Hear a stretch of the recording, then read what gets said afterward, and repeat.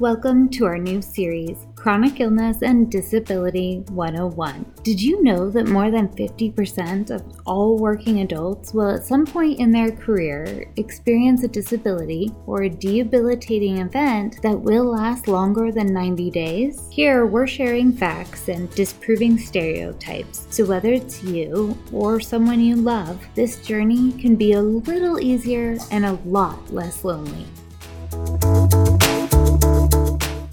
We all have that little voice in the back of our mind or the feeling deep in our gut that tells us more than just, I'm hungry. Call it intuition, instinct, or a gut feeling. It doesn't matter what you call it. It's that voice, that feeling that's there to protect you, keep you safe. And it's your job to listen and trust it. For many of us, this is how our chronic illness and even some disabilities start. A question that isn't answered with a simple or standard solution, but we can't ignore it because that voice in the back of our head is screaming at us that this is important. Let's talk about what to do when we know something's wrong, even if we're the only ones that know it. Hello, my friend. I'm so glad that you're here. Chronic illness and some disabilities are a very strange and confusing journey. You see, there's not a real start or end, no paved path, nothing you can really point to and say, that's what caused this, that's where it started. Instead, it tends to start with a question that you just can't quite seem to answer. No one likes being sick, and no one expects to wake up sick and never get better. Whether you're fighting the common cold or a chronic illness, we all just want to feel like ourselves again, but we can't seem to get there. So they test and they poke and they prod, but the answer remains elusive. It can be incredibly frustrating, and it isn't an easy path. But you can never give up or let up for even a moment because your health matters, your voice matters, your life matters. You have to keep pushing forward, even when you're faced with challenges, setbacks, or roadblocks. Because I'm sorry to say, there's going to be a lot of them. Your best guide in all of this is actually your own instincts and intuition. You know your body better than anyone else. If something doesn't feel right, don't dismiss it and don't let others downplay it. Your intuition is an incredibly powerful tool. Listen to what your body is telling you and use it to advocate for the testing and the care that you need and deserve. When there's an unanswered medical question, most providers order blood tests. These are commonly used and depended on because they're non-invasive, they're widely available, and they can provide a comprehensive insight into how your body is currently functioning. In some cases, it can even detect illness or problems at a very early stage. Despite all of that, these tests have limitations. Blood work is like a Polaroid picture. It can only show you a snapshot of your body's status at the time the test is taken. That's it. The biggest limitation is the evaluation and interpretation. Each test has a normal reference range, and many providers depend on that range to determine if your results are considered normal or if there is something they need to address. However, these normal reference ranges don't always apply to everyone. Each person's body is unique, and blood tests don't take that into consideration. Did you know these normal reference ranges are not consistent? Which lab or healthcare institution you use, testing techniques, the statistical method used by those conducting the test, all of these things can change what that reference range is. These ranges are also altered as our medical knowledge changes. So many patients, chronic illness or not, are often told by their providers, well, blood work looks good, let's check back in 2 or 3 months. Because you fell within some normal range, your concerns, your symptoms, and your need for care is dismissed.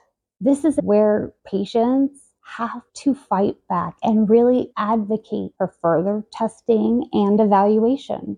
My infusions and treatments require me to have weekly blood work. It's interesting to look back at 3 years of weekly blood results and compare them over time and to how I was actually feeling. They don't always match up or make any sense. There are times where I had fairly normal test results and I was horrifically sick. And there were times when my blood work looks horrible, but I'm feeling pretty good. Blood tests should be interpreted in conjunction with a patient's medical history, physical condition, other diagnostic tests, and clinical judgment to understand someone's health more accurately. If you don't have a primary care physician that you love, go find one. Your primary care doctor can be an incredibly valuable resource. They can start the testing process and can usually help you find the right specialist with the right experience. Your PCP will still care for your overall medical needs, and they can be a fantastic advocate and source of reliable information as you continue trying to find answers. My journey started at the beginning of 2020, was not COVID related, and finding the right resources felt impossible. It was actually my PCP that was calling his friends in the medical community and specialists every day until I was able to get the care I needed. He still cares for my overall health, and he is the one that helps me advocate for my needs and rights as a patient and a disabled individual. Knowing when it's time to seek additional help is a little confusing, but it's very important. If you continue to experience symptoms, if your current treatments are not bringing any relief, if you're still not getting the care you need, this is when a second opinion, a specialist, or alternative options should be considered. And become necessary. Another doctor's fresh perspective may provide new insights and options. Remember, this is your battle. This is your body. This is your life. You're the CEO of your own healthcare. Don't be afraid to look at all the options that are available. Sometimes, despite our best efforts, we may encounter providers who are unhelpful or don't listen or don't seem to understand our concerns. Although it can feel scary, there are ways you can advocate for yourself in these situations. First, be sure that you are clearly expressing your needs and concerns. If talking isn't working, try writing it all down and giving it to them that way. Don't be afraid to ask questions or seek clarification. They aren't doing you a favor being in the room with you, and you're not wasting their time. You have medical concerns and medical needs, so you are paying them to help you figure out what is going on. Don't leave confused. It doesn't help anyone. If you struggle to advocate for yourself, take a close friend or loved one with you. Before you go, explain why you're having them come and how they can best support you during the appointment. Hub goes with me to all of my appointments. There have been times I've been able to talk so he could talk for me. I've had other times where my brain fog was so horrible I couldn't string together 2 and 3 word sentences. He was able to fill in the blanks so that we were still able to get the most out of every one of those appointments. It can be scary firing or breaking up with a specialist because they're exactly that, a specialist. It may not be easy to find depending on where you live. What you must remember is that while they are a specialist in a specific area, they are not all-knowing, and they are not a specialist on your body. Imagine your body as a house. It's in bad shape, and you need lots of different contractors to come in, sort out the mess, and help you renovate. So you hire specialists in each area where you really want to focus. What if the specialized contractor you hired for the kitchen turns out to be a nightmare? They're late, they're rude, they don't answer your calls, they make ordering mistakes, and they just aren't really making any progress. What would you do? Would you continue paying them and just hope they get around to doing the work? Or would you say goodbye and find a new kitchen contractor that wants to collaborate with you and respects the fact that at the end of the day, this is your house, not theirs? It's our instinct to avoid conflict.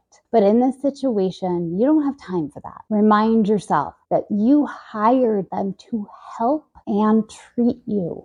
This is your body, not theirs. They should respect the fact that you've entrusted them to help care for your most precious commodity, your life. You deserve a healthcare provider who listens, is supportive, and partners with you on this journey. Knowledge is power. Educate yourself about your condition, available treatment options. Explore reputable medical websites like Mayo Clinic, Johns Hopkins, or Cleveland Clinic. Join online support groups, read medical journals, books, and connect with others who've gone through similar experiences. The more knowledge you have, the more confident and empowered you'll feel to make informed decisions about your health care. Chronic illness and disability come with big emotional and mental impacts to you and your loved ones. The good news is you don't have to be alone on this journey. There are networks and communities ready to support and love you wherever you are. Whether it's through therapy, counseling, or support groups, you need to find support. Being able to talk about everything with people who actually get it is very powerful. Hearing their stories, learning their insights, and that kind of emotional support can make all the difference in the world. You have survived 100% of your worst days so far, and your resilience and strength are remarkable, but chronic illness and disability leaves no one unscathed. Navigating our healthcare system is hard. It's overwhelming, it's confusing, but it all comes down to communication, collaboration, compromise, support, and advocacy. Here are a few tips that will help you or your loved ones through this journey. Communication. In this digital age, a lot of doctors provide online access or online patient portals where you can see your appointment notes, test results, all that stuff. If they don't offer anything digitally, at the end of every appointment or after each test, you can ask for a copy of the notes, test results, and findings. This isn't you spying on your doctor. This is making sure that you and your provider are on the same page, literally. This also provides you with some really good and obviously reputable education and ensures that there's no miscommunication between you or your provider. Keep your own detailed record of your symptoms, medical history, medications, treatments you've tried, just everything. Remember, your medical record is exactly that. It's yours. Collaboration. Most of the time, test results are read and findings are developed by a different doctor. Asking for the test results and findings is a little like getting a second opinion. Ask for the business card of every provider you work with. You have a right to speak with those that are making decisions about your medical care. You also have the right to be an active participant in those conversations. Compromise. We are human. Providers are human. We're not always going to agree, but being open to discuss options with your provider goes a long way. They are not all-knowing. You are the leading expert on you, but not the leading expert in this field of study. Work together to find solutions that you both feel are safe and have the best chance of being effective. Support. There are a lot of resources out there. Find people that are going through the same thing, because as much as your family and friends love you, you'll never know true support until you can talk to someone that actually really gets it. Advocacy. Know your rights as a patient. Understand and know the policies of your provider's practice. And don't be afraid to use your voice, because it matters. Whether you decide to self-advocate or use a professional one, there are options out there. No matter what you choose, at the end of the day, this is your life. Finding answers and the right care is usually not straightforward, but this is your journey. By trusting your instincts, seeking help, advocating for yourself, connecting with others, and empowering yourself with education and knowledge, you can find the care, testing, and treatment that you need. If you aren't sure what resources are available or how to contact them, I do have a free resource guide you can download off my website. It's full of links and information about assistance that's available to you. Utilizing these resources can make a big difference in your life.